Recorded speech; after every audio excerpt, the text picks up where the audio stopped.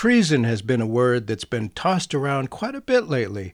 Is it possible that the President of the United States could be the most serious traitor in many, many decades? I'm Bert Cohen, and with your help, we are keeping democracy alive. Check for pulse. Stand clear. Push to shot. What Putin is trying to do and what Trump is trying to do is undermine faith in our government. There's a huge gap between public opinion and public policy that people don't feel that they can do very much. I speak tonight for the dignity of man. Among the myriad of ugly, nonsensical offenses tweeted out by our outgoing president, possibly the most egregious was his cavalier use of the charge of treason against people who would, in normal times, be recognized as simply the loyal opposition. And at the same time, and not without reason, Trump himself, has also been called a traitor. What could be more treasonous than to attempt a coup, as he is openly doing? Trump has so cavalierly thrown out the word treason at others, all too often with deadly violence against innocent Americans resulting directly from his inflammatory and hateful remarks. But treason, really? Is that the right word? After all, treason is a very serious capital offense, sometimes punishable by death. There is perhaps no other political accusation as damning as traitor. It's such a serious accusation. The words traitor and treason must never be thrown around lightly. But they have been. If someone is to be charged with a capital crime, there really should be no ambiguity about what constitutes that offense. But there surely is. Our guest today, Professor and legal historian Carlton Larson, has a new book out addressing this very dilemma. It's called On Treason, A Citizen's Guide to the Law. So we're going to be asking a whole bunch of things and speculating a bit. What by actual law constitutes the crime of treason? As we've seen throughout the world, with the term terrorist, one person's terrorist is another person's freedom fighter. Could that could people who are considered traitors by some be revered as brave, selfless patriots by others? Is there real treason going on? And if so, what can be done about it? And going forward after the awful, tumultuous, and astoundingly hateful Trump era, isn't it time to ratchet back wild, emotionally driven charges of treason amongst fellow citizens? Perhaps by looking at the legal definition of treason, as opposed to the way it's used for rhetorical mudslinging, we may reactivate our democracy, which has been so injured in the polarized and hyperbolic Trump era. Carlton F.W. Larson is a Martin Luther King Jr. Professor of Law at the University of California, Davis School of Law, where he teaches American constitutional law and English and American legal history. A graduate of Harvard College and Yale Law School, Larson is one of the nation's leading authorities on the law of treason. Thanks so much for being with us, Professor Larson. Carlton, your earlier work looked into the murky legal territory of enemy combatant detentions. What inspired you to write On Treason at this moment in history? Well, treason is a subject I've been interested in for a long time. Actually, I started writing about it when I was in college. I wrote my senior thesis on the subject of treason in the American Revolution. And then I got interested in how it related to enemy combatant detentions, and then I continued the research I did on the Revolution in my first book, which is called The Trials of Allegiance, Treason Juries, and the American Revolution. But the whole time I was working on this was, I must say, pretty obscure work.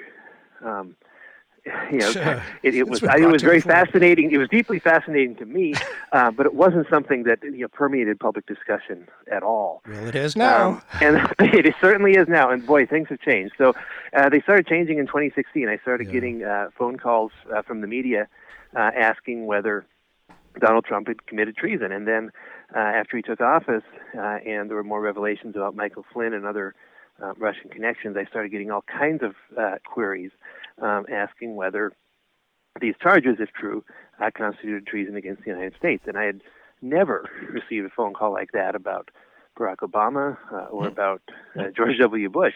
And so at the time, my literary agent suggested, well, why don't you write a sort of a short book on treason for the layperson that would kind of explain some of these basics of treason law. I thought, no, I don't want to do that. I'm trying to finish up this first book, and I don't have time to do that. But the more I thought about it, the more I realized, hey, everybody's talking about what I'm interested in, and that might not happen again. So I should seize the moment here, and if everybody's going to be talking about this, well, I should be part of that conversation too. So that's what triggered the book.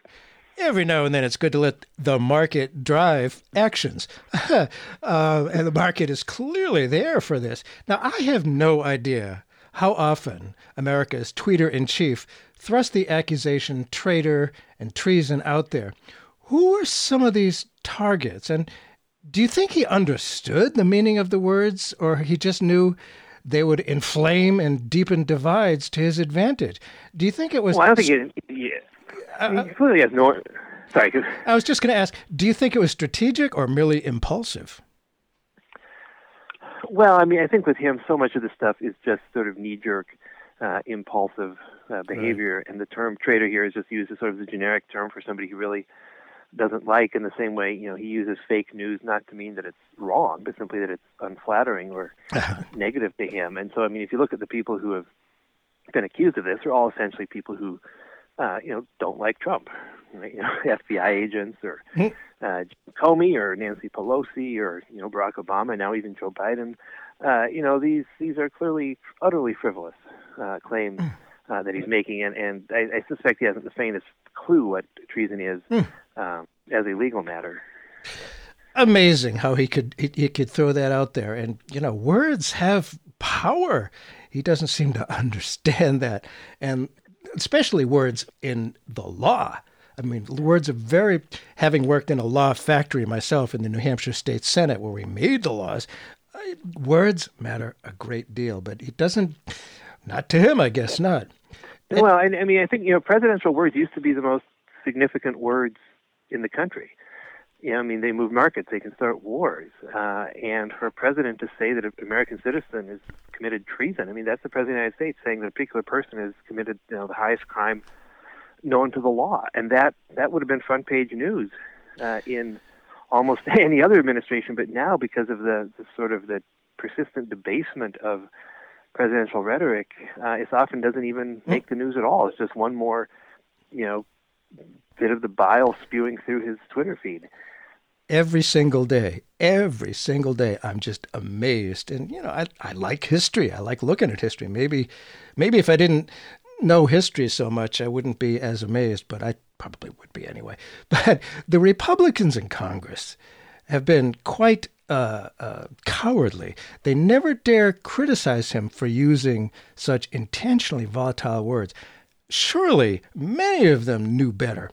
Did they know it and ignore the great damage with the awareness that it would also activate their base?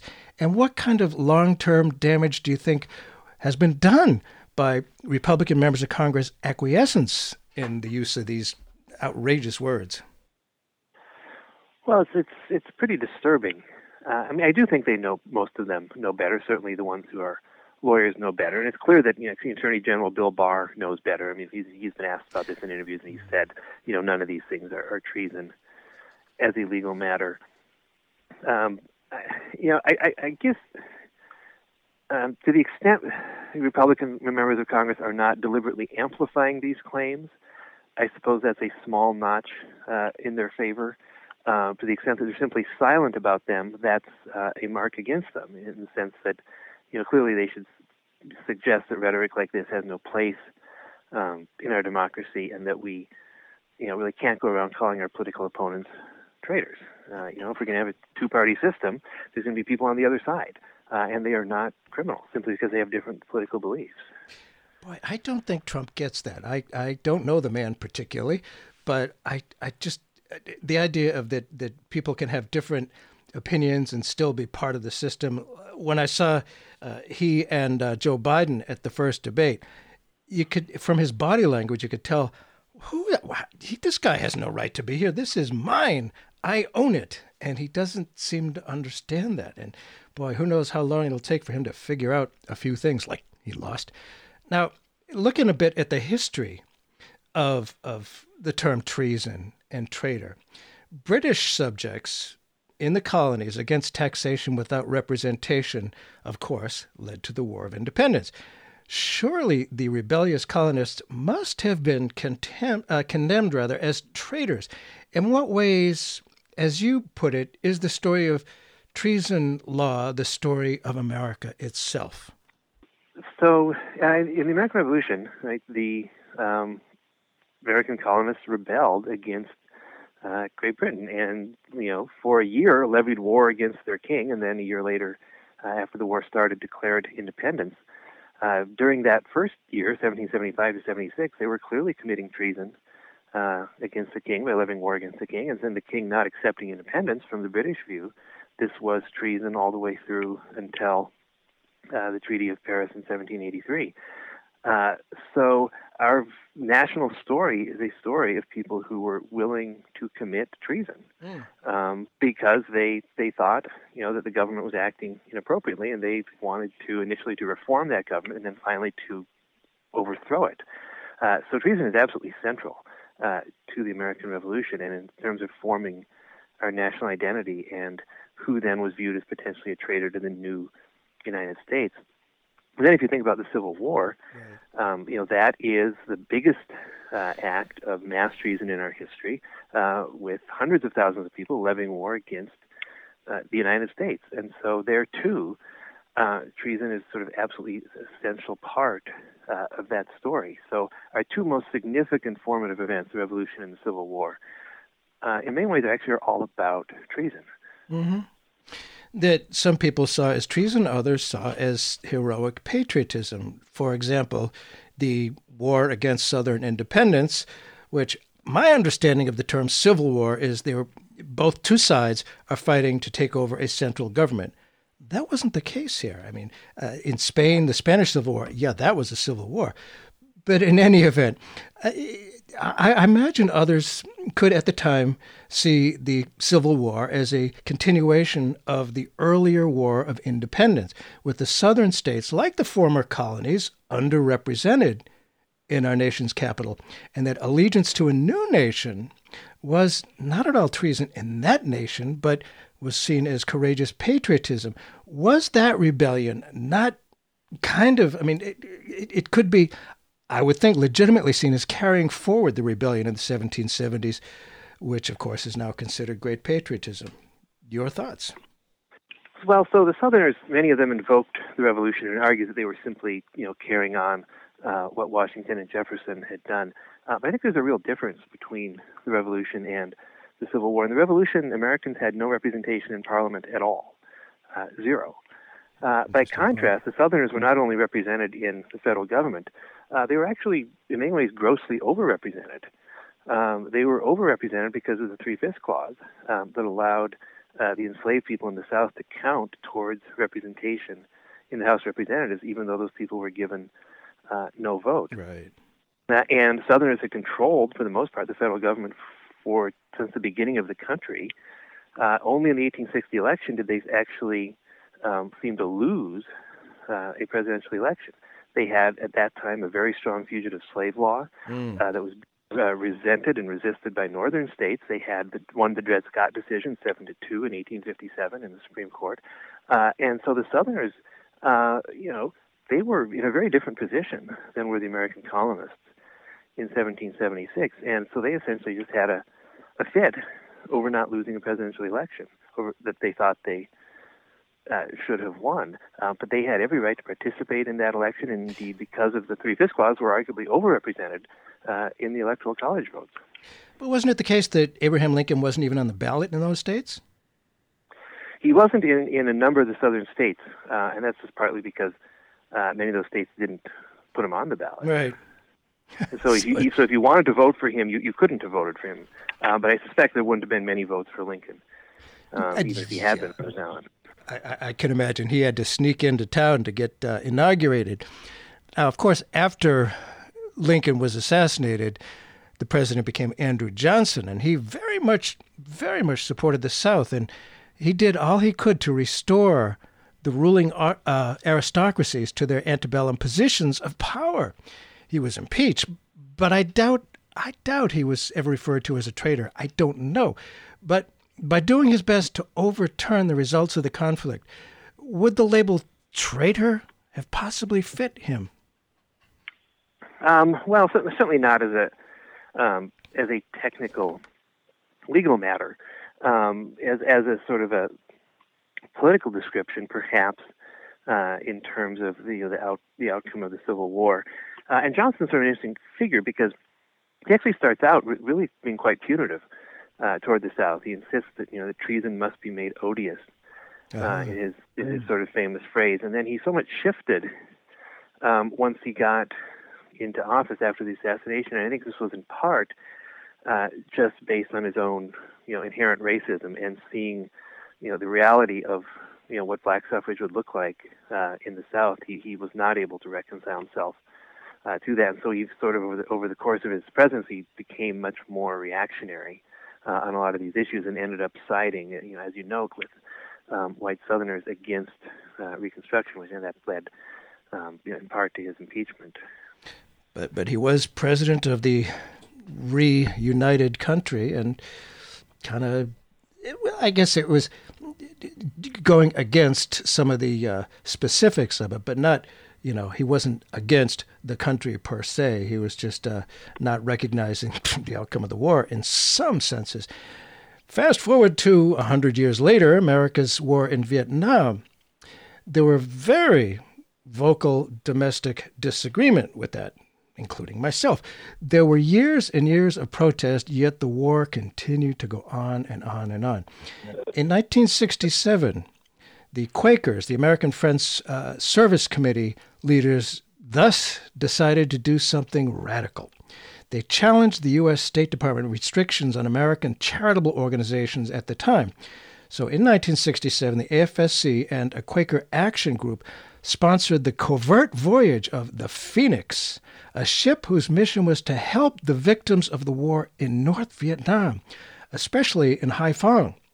Now, North Vietnam was designated our enemy at the time. To some, they were giving aid and comfort to the enemy. And isn't that phrase part of what treason means, giving aid and comfort to the enemy? And in so doing, could the charge of treason be applied to these Quakers? Yes, that's a very interesting question. So the term aid and comfort comes from Article 3, which is what defines treason in our Constitution. So it's limited to levying war against the United States or adhering to their enemies, giving them aid and comfort. And enemies here has a very sort of technical legal meaning, and that it has to be a foreign nation or foreign group with whom the United States is in a state of open war. And that did describe North Vietnam, even though there was no formal declaration of war by Congress. It clearly was a war that we were engaging in. So the North Vietnamese could plausibly have been considered enemies under the Treason Clause. And then the question is whether that particular type of aid counts as aid and comfort that would be treasonous. And there's not a lot of clear case law on this point. But to the extent that there is, it suggests that the aid really has to be aid that is related to the enemy's military effort. So, for example, if you simply, let's say you donated a piece of art to the enemy's art museum, that I suspect would probably not be treason. Or if you donated some money to create a national forest in the enemy's country, I don't think that would be treasonous. So it would depend on, so if it's raising money to aid victims of the war, that's probably arguably a little bit closer, but potentially could be seen as a humanitarian thing that would not technically be treason. I think it would turn very much on the facts of what exactly was being aided. If, for example, it was to help North Vietnamese soldiers recover so they could then go fight in the war, that would be much closer to treason. Indeed, it sounds like it would. For those who may have just tuned in, Bert Cohen here. The show is Keeping Democracy Alive. We're talking about a couple of words that are very much in the news these days: treason, traitor.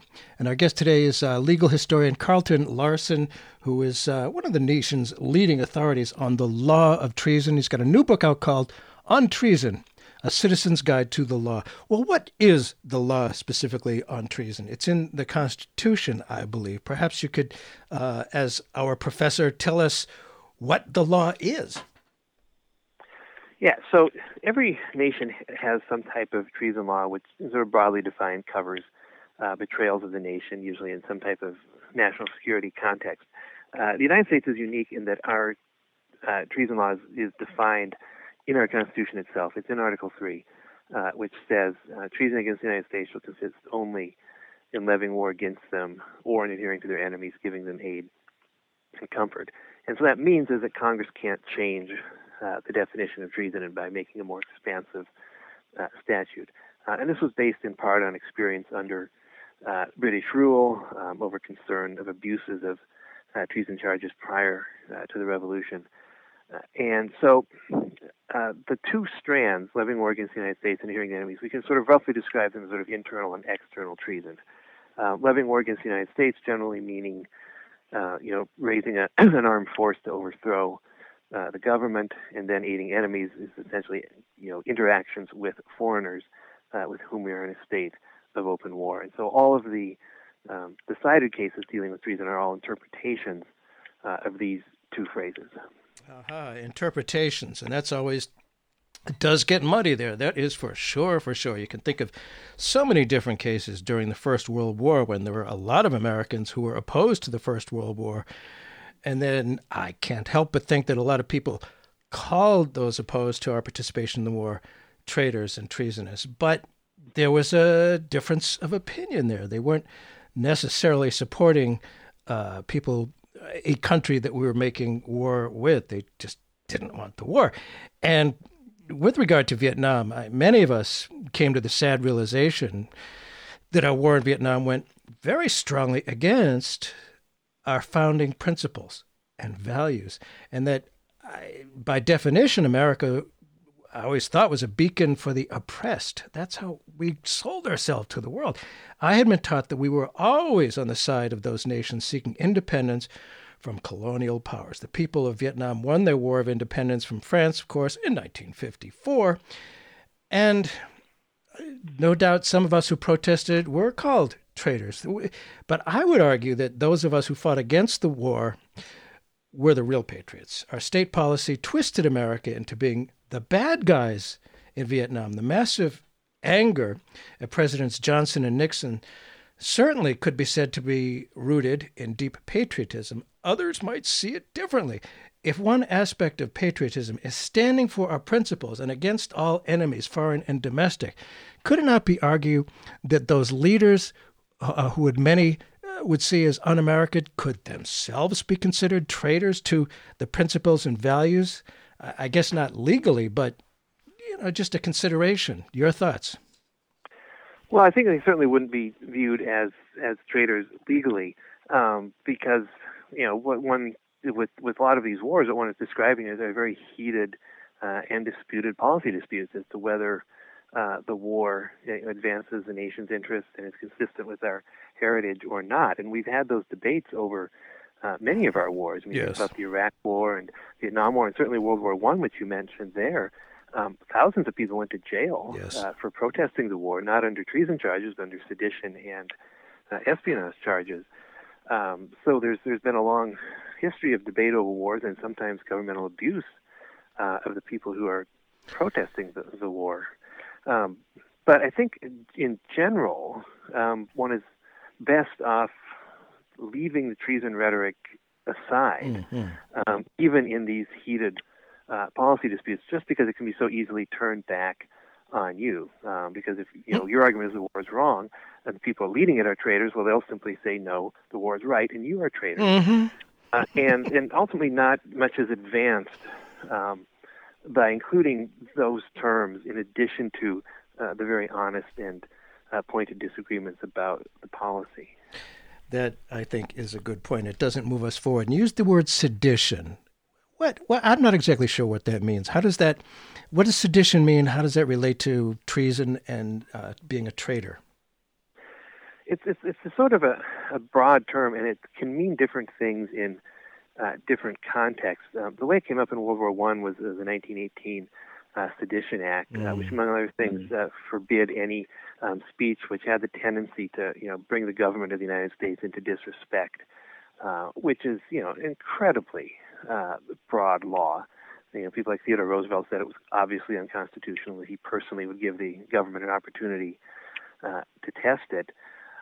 Remnants of that, there's still things like seditious conspiracy, for example, like putting together a plot to destroy or attack the government or government buildings. So it really kind of depends on a specific context. But it tends to be one of those words that also is tossed about, often without any legal precision. Yeah. That you just say, oh, this person is a traitor, or this person is seditious, or whatever, and it doesn't often really have any clear meaning. Yeah, precision is very important when it comes to the law. That is for sure. And I'm remembering some of the, I went to quite a few protests against the war in Vietnam. And after a while, people got really frustrated, and you started to see flags of the so-called Viet Cong, the National Liberation Front, I think they were called, at some of the protests. Could that not have been seen? I mean, we were fighting them. The people under that flag and the flag of North Vietnam were shooting at our boys in Vietnam. Was that treason, do you think? I mean, I can imagine some people would see that it would be. Yeah, no, not at all. That would be core free speech protected under our First Amendment. And so for the most part, one is free to criticize the government as much as we want. And indeed, you can write editorials supporting the other side in a war. You can say that the war was wrong. You can do all kinds of things.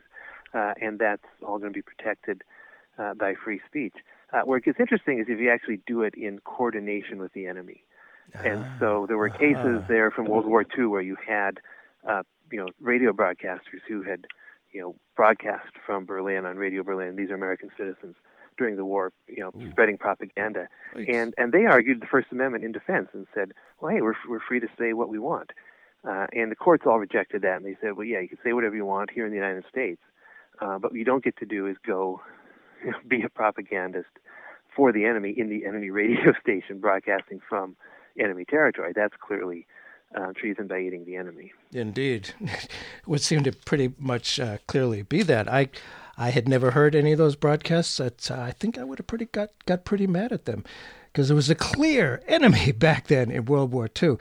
And one of those, it was the poet Ezra Pound, who broadcast from Mussolini's Italy and then was charged with treason here in the United States, and he escaped because he was declared mentally unfit to stand trial. But I think almost certainly that was a lie. His doctors just did that in order to protect a famous poet from going to prison. But he spent the next 12 years in St. Elizabeth in Washington, D.C.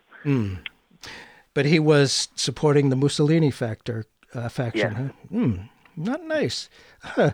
We have these state lines and country lines that have been drawn on a map that are not permanent. They were not drawn by God. Throughout the 20th and now 21st centuries, there have been many independence movements. In the early 1960s, the subject colonies in Africa, such as the formerly Belgian Congo. More recently, there were independence wars in Eritrea, Sudan, very recently North Macedonia in the Balkans.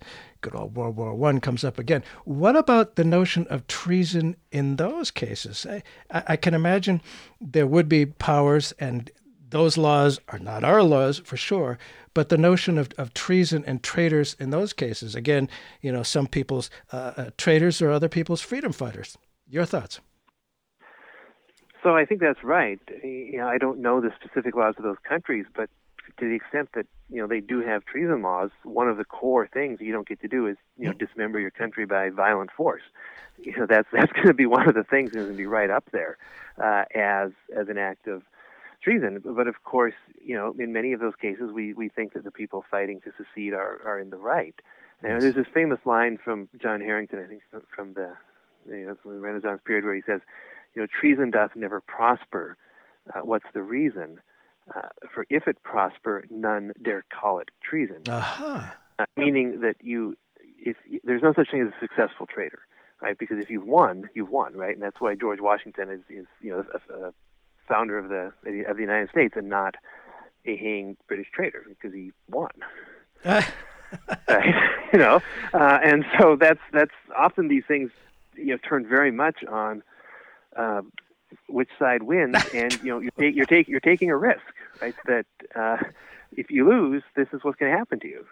Wow, that's a good point. It takes real commitment. I could think of the Irish. They got punished pretty badly. Scottish in the 17th century, I think it was, or maybe 18th century. Yeah, 18th century. That if you lose, you really lose. Yep. Yeah. The other variant of it is, if you strike at the king, you must kill him.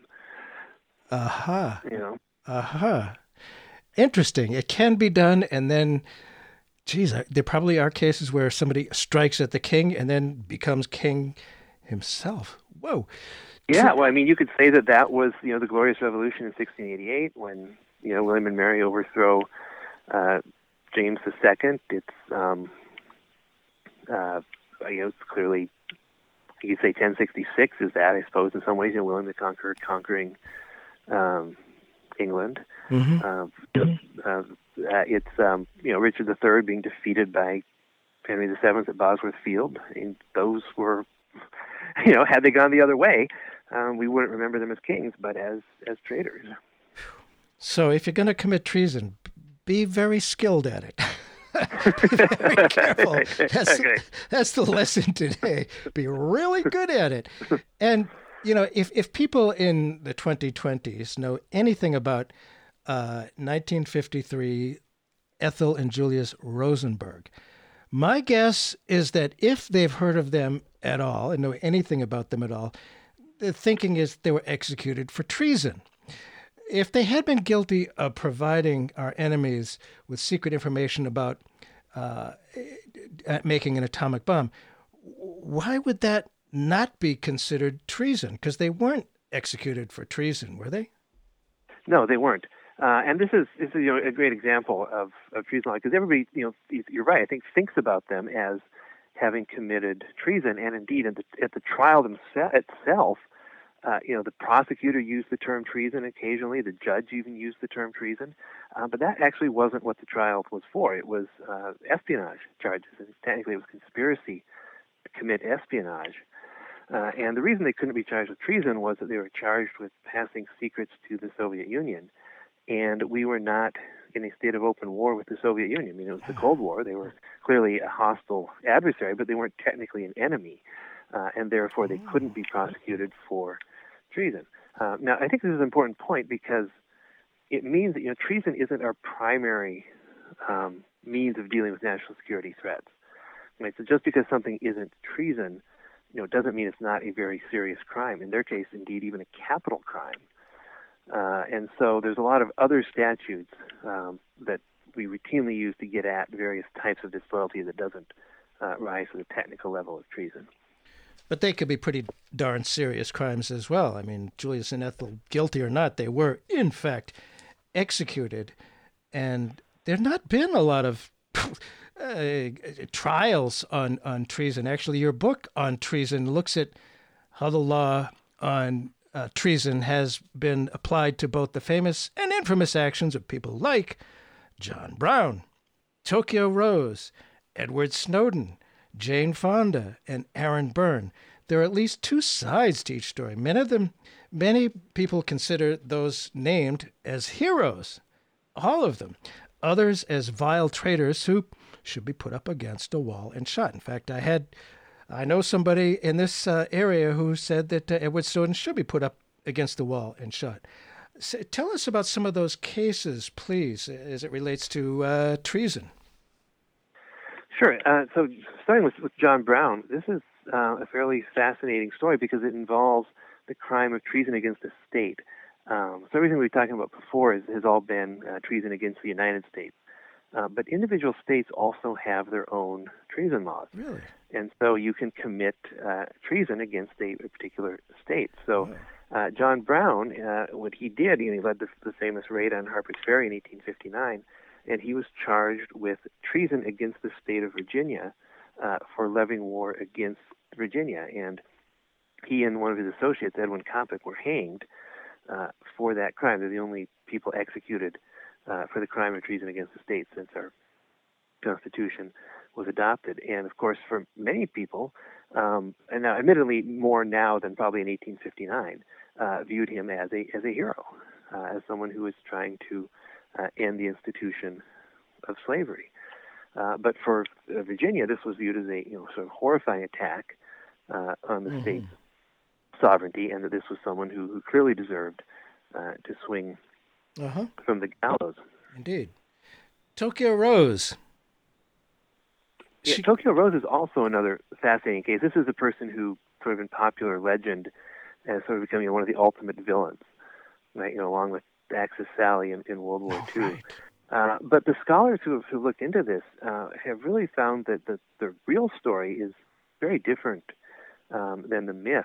The so-called Tokyo Rose was a young woman named Iva Tagore, who grew up in Los Angeles, graduate of UCLA, and when her aunt became very seriously ill in Japan, she was sent as a family representative to visit the aunt.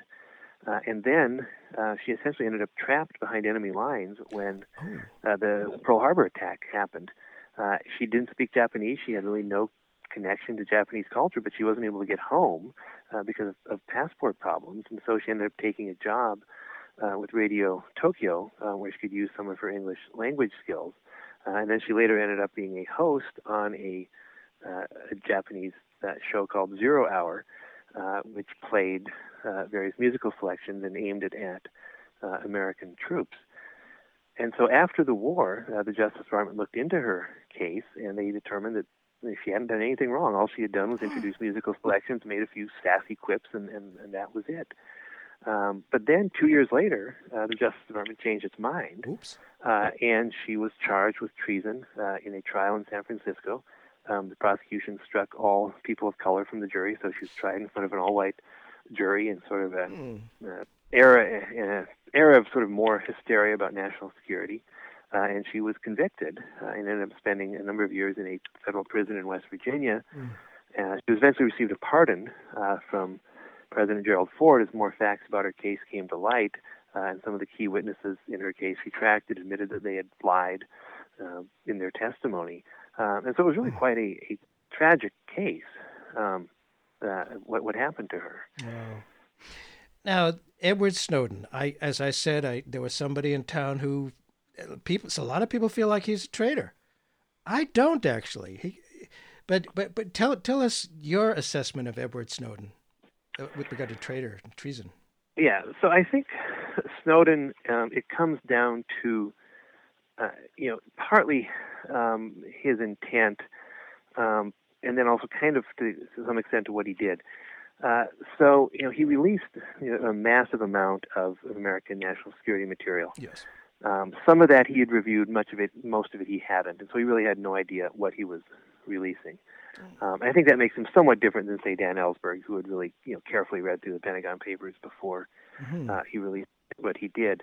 And I think the national security implications of Snowden's actions were quite significant. And I do wish that he had not done what he did, even if it did have some incidental benefit of revealing some bad behavior by the government. But it's not, I don't think, treason unless he intended to aid the enemy. So if he had taken this material, for example, and handed it over to the Taliban or to Al-Qaeda, I think that would be treason, by aiding the enemy. But he didn't hand it to them. He handed it to a newspaper, or I guess WikiLeaks or whoever it was he handed it to. And you say, well, that could indirectly help those enemies. But without any intent to aid those enemies, I don't think it can be treason, because I think his view was not to strengthen Taliban or Al-Qaeda. His intent was to expose what he saw as governmental wrongdoing. But he was promptly denounced by a traitor, as I noted in the book, by Ted Cruz and Dianne Feinstein. I mean, both of them used the T word here on Edward Snowden. And they don't agree on much, but they did agree on that. Well, she's gone around the corner, as Trump has said about other things as well. And for those who may have just tuned in, Bert Cohen here. The show is Keeping Democracy Alive. We're talking about a new book on treason by one of the nation's leading authorities on the law of treason, Carlton Larson, a professor at University of California. And as your book explains, the last person to be executed for treason was somebody I hadn't heard of, quite frankly, Hipólito Salazar. Why did that only come to light recently? I don't know anything about this. Yeah, this was a story that I'm still kind of in shock about. I had said in a 2017 Washington Post article that no one had been executed under federal authority for treason since the adoption of the Constitution. And I was relying on essentially every other piece of treason scholarship that has ever looked at this issue has said the same thing, that no one has been executed by the federal government as a traitor since the Constitution was adopted. But it turns out this is not true. And there was such an execution. It was known to a handful of historians of the American Southwest, but they never made the connection to treason law and just how significant this was, that this really was the only execution. And the story comes from the Mexican-American War, when the United States and Mexico went to war, and American troops invaded New Mexico, which at the time was part of Mexico. Right. And so they announced on the ground that now that they've been invaded, New Mexico is now part of the United States. And everybody living there was now an American citizen. And everybody who resisted the military was guilty of treason. Oh, my. Now that is flatly wrong. Because, if that were true, then when the United States invaded Iraq in 2003, that would mean everybody in Baghdad was suddenly an American citizen. Iraq was now part of the United States, and anybody fighting the American military was guilty of treason. It's totally absurd. That's not the way it works. We were an occupying military power, and until New Mexico was transferred to us as part of a peace treaty, as it was in 1848, it was not part of the United States. And any military commander on the ground saying so doesn't make it so. And so, but they went ahead and prosecuted a number of people for treason, one of whom was Hipólito Salazar, who had resisted the American military. And so he was executed in Taos, New Mexico in 1847 for the crime of treason against the United States. And this was a Mexican man who spoke no English, who had never set foot in the United States, tried for treason against the United States in a trial taking place in the Republic of Mexico. And that is the only person executed for treason against the United States. Why did this come to light only recently? Well, I say historians of the Southwest have known about it and have discussed it, but it has never made it into the treason scholarship. And to me, it's one of those things that it really should have, even more resonance than that, because it was a scandal at the time. As news of this leaked back to Washington, members of Congress were utterly outraged at what had happened. They think this was clearly wrong on the basis of the law. And so the James Polk administration eventually had to admit that, yes, this was a legal mistake. Right? They had executed a legally innocent man. But they said, well, he was a bad guy anyway. He was a murderer, so it was really just a technical mistake in the indictment. We called it treason. It should have been murder. But it's interesting that they had to make that concession. Well, he died anyway. That's a fact. Yeah, he died, and his last words were, I can say this on the radio, I won't say the Spanish, but to translate English, it's F the Americans. Those are his last words. He was being hanged. Well, what a surprise. Imagine being... Oh, my goodness. And, Trump has used the word quite a bit, treason, traitor. And I think about, there was that 17-year-old kid with a AR-15, I don't know, some kind of major assault weapon to go in and kill some people. And, everybody agrees that a traitor is bad. Calling somebody a traitor, it does inflame things very badly. I wonder how common it is for authoritarians to invent and make up and use the words treason and traitor to destroy and sometimes kill enemies. I think it's exceptionally common. I think that's just the standard part of an autocrat's and authoritarian's toolkit, is to stir up, boogeymen of national security and to insist that their enemies are all enemies of the state. That's Hitler's Germany, right? That's exactly what happened there. It happens in a number of states where the government is trying to suppress people. If you think of in some ways, even the national security law being imposed on Hong Kong by China has the same thing, and it's always these sort of vague references to national security. That's where liberty goes to die, and one has to be particularly vigilant about those types of threats. And I do think that's something that the framers of our Constitution understood, and it's why they included the treason definition they did, because they really did not want it subject to floating political winds. That's a good point, and their brilliance still, it amazes me. It absolutely amazes me. Some of it needs updating, but boy, they did some good stuff. Really brilliant. And there's also that case of the armed men in Michigan who tried to kidnap and allegedly intended to kill the legally elected, currently serving governor of Michigan.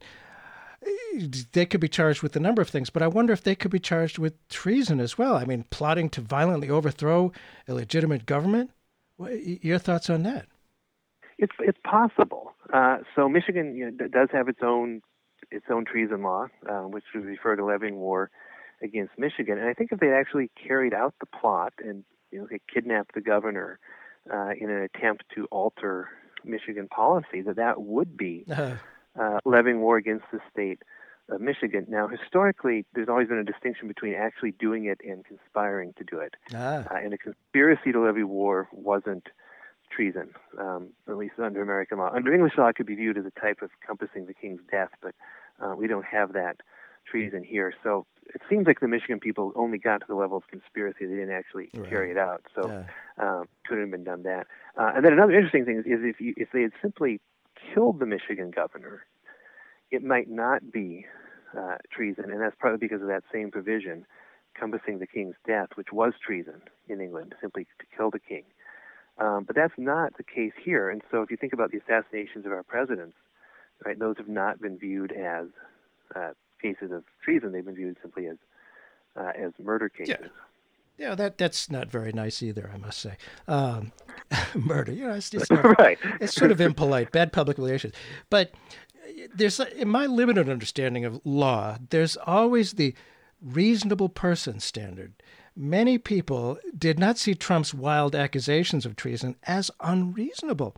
Now, I wonder, the founders were very careful when it came to charges of treason. And how dangerous the fact that so many people kind of accepted Trump throwing around the word treason, those of us who protested against his policies, that we were traitors. How dangerous is that aspect to a functioning democracy, do you think?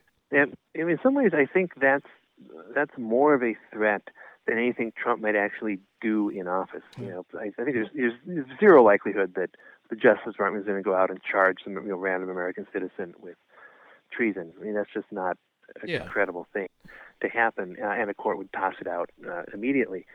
But to the extent that people honestly believe the President of the United States when he says certain people are traitors, it may very well encourage them to engage in violent actions. And these are often not people with whom you can have a long, subtle discussion about legal niceties. They're riled up and perhaps have limited information sources, and so they're relying on the word of the president, who they trust. And when what comes out of the president is not something that's reliable, but just blithering, dangerous nonsense, that's a real problem and a real threat. Yeah, it really is. And I forget who it was. I believe it was Thomas Jefferson who talked about how important, how essential it was to have an educated citizenry in order to have a republic, a democracy. And if people don't, it's a problem. And the Republicans have been defunding public education for a long time with this in mind, I think. But that's a separate story. Now, is it is as it appears, that in 2016, Donald Trump solicited and received aid from America's antagonist. Russia was not an enemy per se. But if, as he leaves office, he were to sell classified secrets for his own profit, as he does seem to be interested in making money himself, if he sells them to those who would do harm to our agents in the field, would that fall under the legal definition of treason? I've heard thoughts that he might be doing that, like to Saudi Arabia and other places. It would depend who he sold it to. I mean, I think if he sold it to actually open enemies, which again at the moment really I think is probably limited to Taliban, Al-Qaeda, ISIS, that would be treason. But if it's simply to other countries, then that would not be treason, but would clearly be espionage. And I think a president could, be prosecuted for that after leaving office. I mean, one complication is that, our statutory law seems to give the president significant discretion over declassifying information. And so, a president might have some defense based on that. And part of the problem is our statutes, always sort of operate under the assumption of, relative good faith on the part of the president. Right, so that you don't write them assuming that the president would sell off classified information. Right? It's just not a threat that you really think you have to worry about. Yeah. And so in so many ways, this has been a very anomalous administration, and it's hard to know how one would rewrite laws to try to prevent that sort of thing. When you're you nail down one abuse and then 100 more pop up you hadn't thought. Who'd have thunk it? It's true. I mean, you might disagree with the president, but it's kind of unthinkable, at least from my particular political position. What about the election is over? Clearly, one person won, one person lost. Donald Trump, is making an overt, not at all hidden effort to disregard the election and to stage a coup. And, he wants to instruct state legislators in at least one state to choose who won, to disregard. He is telling them you should disregard the popular vote and choose Republican electors from your state. And they seek to upend the electoral process, to sow chaos and perpetuate unsubstantiated doubts about the election. Does that, from my understanding of the word treason, I don't know. I mean, what are your thoughts about that? You're the expert on treason. It sounds kind of treasonous to me. What do you think? Well, it's just utterly depressing. I mean, when you think Trump can't go any lower, and then he goes. I mean, in the last 2 weeks have been sort of, low-level anxiety, not because I think there's any real likelihood any of these schemes are going to be successful, but just because, there's some minuscule chance that they might be, and more that it just sort of sows, confusion about who won the election. I mean, this is a pretty decisive and clear victory by Joe Biden, but probably because of the way, the order in which the votes were counted, and then by all of Trump's obfuscations, you have, tons of people believing completely inane conspiracy theories, which don't even make sense given the actual ballots. Like in Pennsylvania, I mean, Biden did much better than Hillary did in Republican counties, and he did worse in Philadelphia, supposedly a Democratic county. So, if you're going to rig an election, you don't do it that way, and you certainly don't make the mistake of forgetting to rig the U.S. Senate and lose 11 seats in the House. I mean, none of this makes the slightest bit of sense. But unfortunately, there's people there who believe it. Now, I don't think any of this actually amounts to treason. Again, it's not aiding the enemy, and it's not levying war against the United States, because at the moment it doesn't involve any use of armed force to try to overthrow the government. But it does raise this very sort of interesting question about what duties a current president might have to an incoming president. I mean, because Trump, like it or not, is president until noon on on January 20th, and therefore, undermining Joe Biden, certainly harmful, to the country and to the smooth progress of the administration. But I think it'd be hard to say that it's treason. And one might note, I certainly don't want to exonerate. What Trump has done here is completely beyond, the bounds of any legitimate behavior. But one could note that in 1800, John Adams more or less insisted that his loss was illegitimate because it was based on the 3/5 power that Southern states gained in the Electoral College. He refused to attend Jefferson's inauguration, and he and the lame duck Congress stuffed the judiciary with as many Federalists as they could in order to make Jefferson's administration as difficult as possible. But that was not. Some of these things have happened in the past. But that was not treason per se either. Staging a coup per se is not necessarily treason. It's ugly, it's not nice, it's anti-democratic, but it ain't necessarily treason. Yeah, well, one way of imagining it is just suppose it was ballot stuffing. Suppose you had a corrupt county official who altered the vote count, and that flipped the election to one party or another.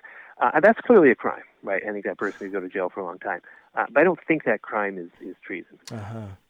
So it's a word we should be prudent with, to use a word that George H.W. Bush liked to use quite a bit. Fascinating stuff. Good to have you on here. The timing is perfect. The book is called On Treason, A Citizen's Guide to the Law, and its author has been our guest, legal historian Carlton Larson. Thank you so much for bringing some clarity to this messy, highly charged issue. Thanks so much. Well, thank you very much. I enjoyed it.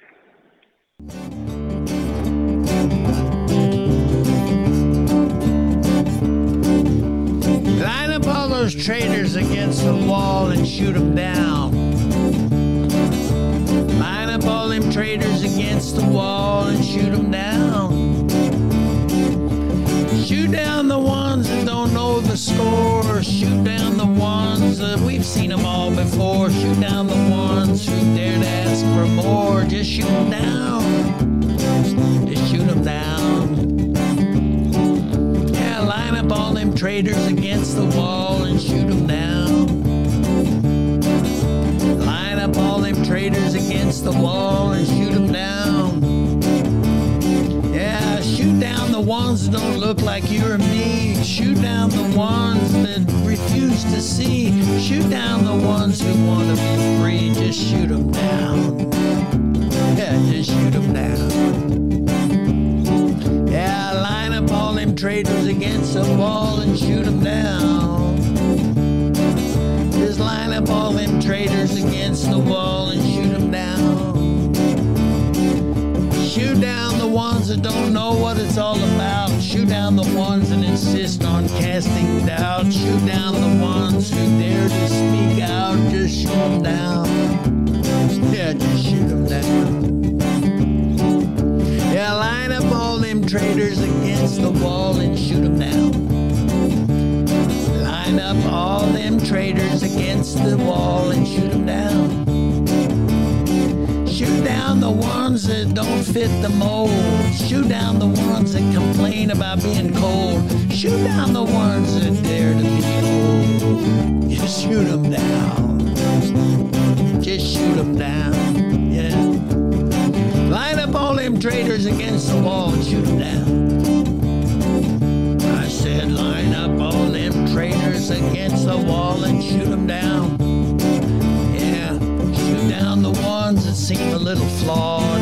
Shoot down the ones that seem like they're a little bit odd. Shoot down the ones that don't believe in the same God. Just shoot them down. Yeah, just shoot them down. Line up all them traitors against the wall and shoot them down.